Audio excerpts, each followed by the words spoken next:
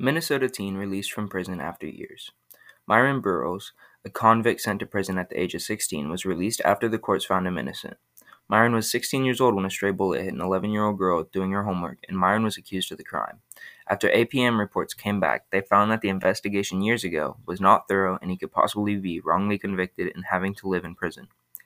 In effect of the flawed police report, he walked out of the prison shortly after. Myron was greeted by many supporters and family chanting his name and overjoyed to see him. He was fed and given gifts once he got home, with all of his family visiting. Myron made the best of his situation by converting to Islam and becoming a religious leader. Other inmates described Myron as having strong character and moral leadership.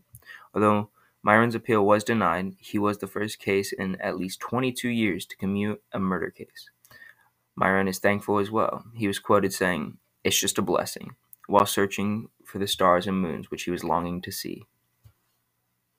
The year of investigation by the AP had no evidence.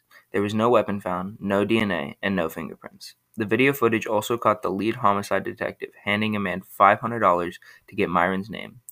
Officers in the case relied too heavily on only one eyewitness and ruined a man's life because of it.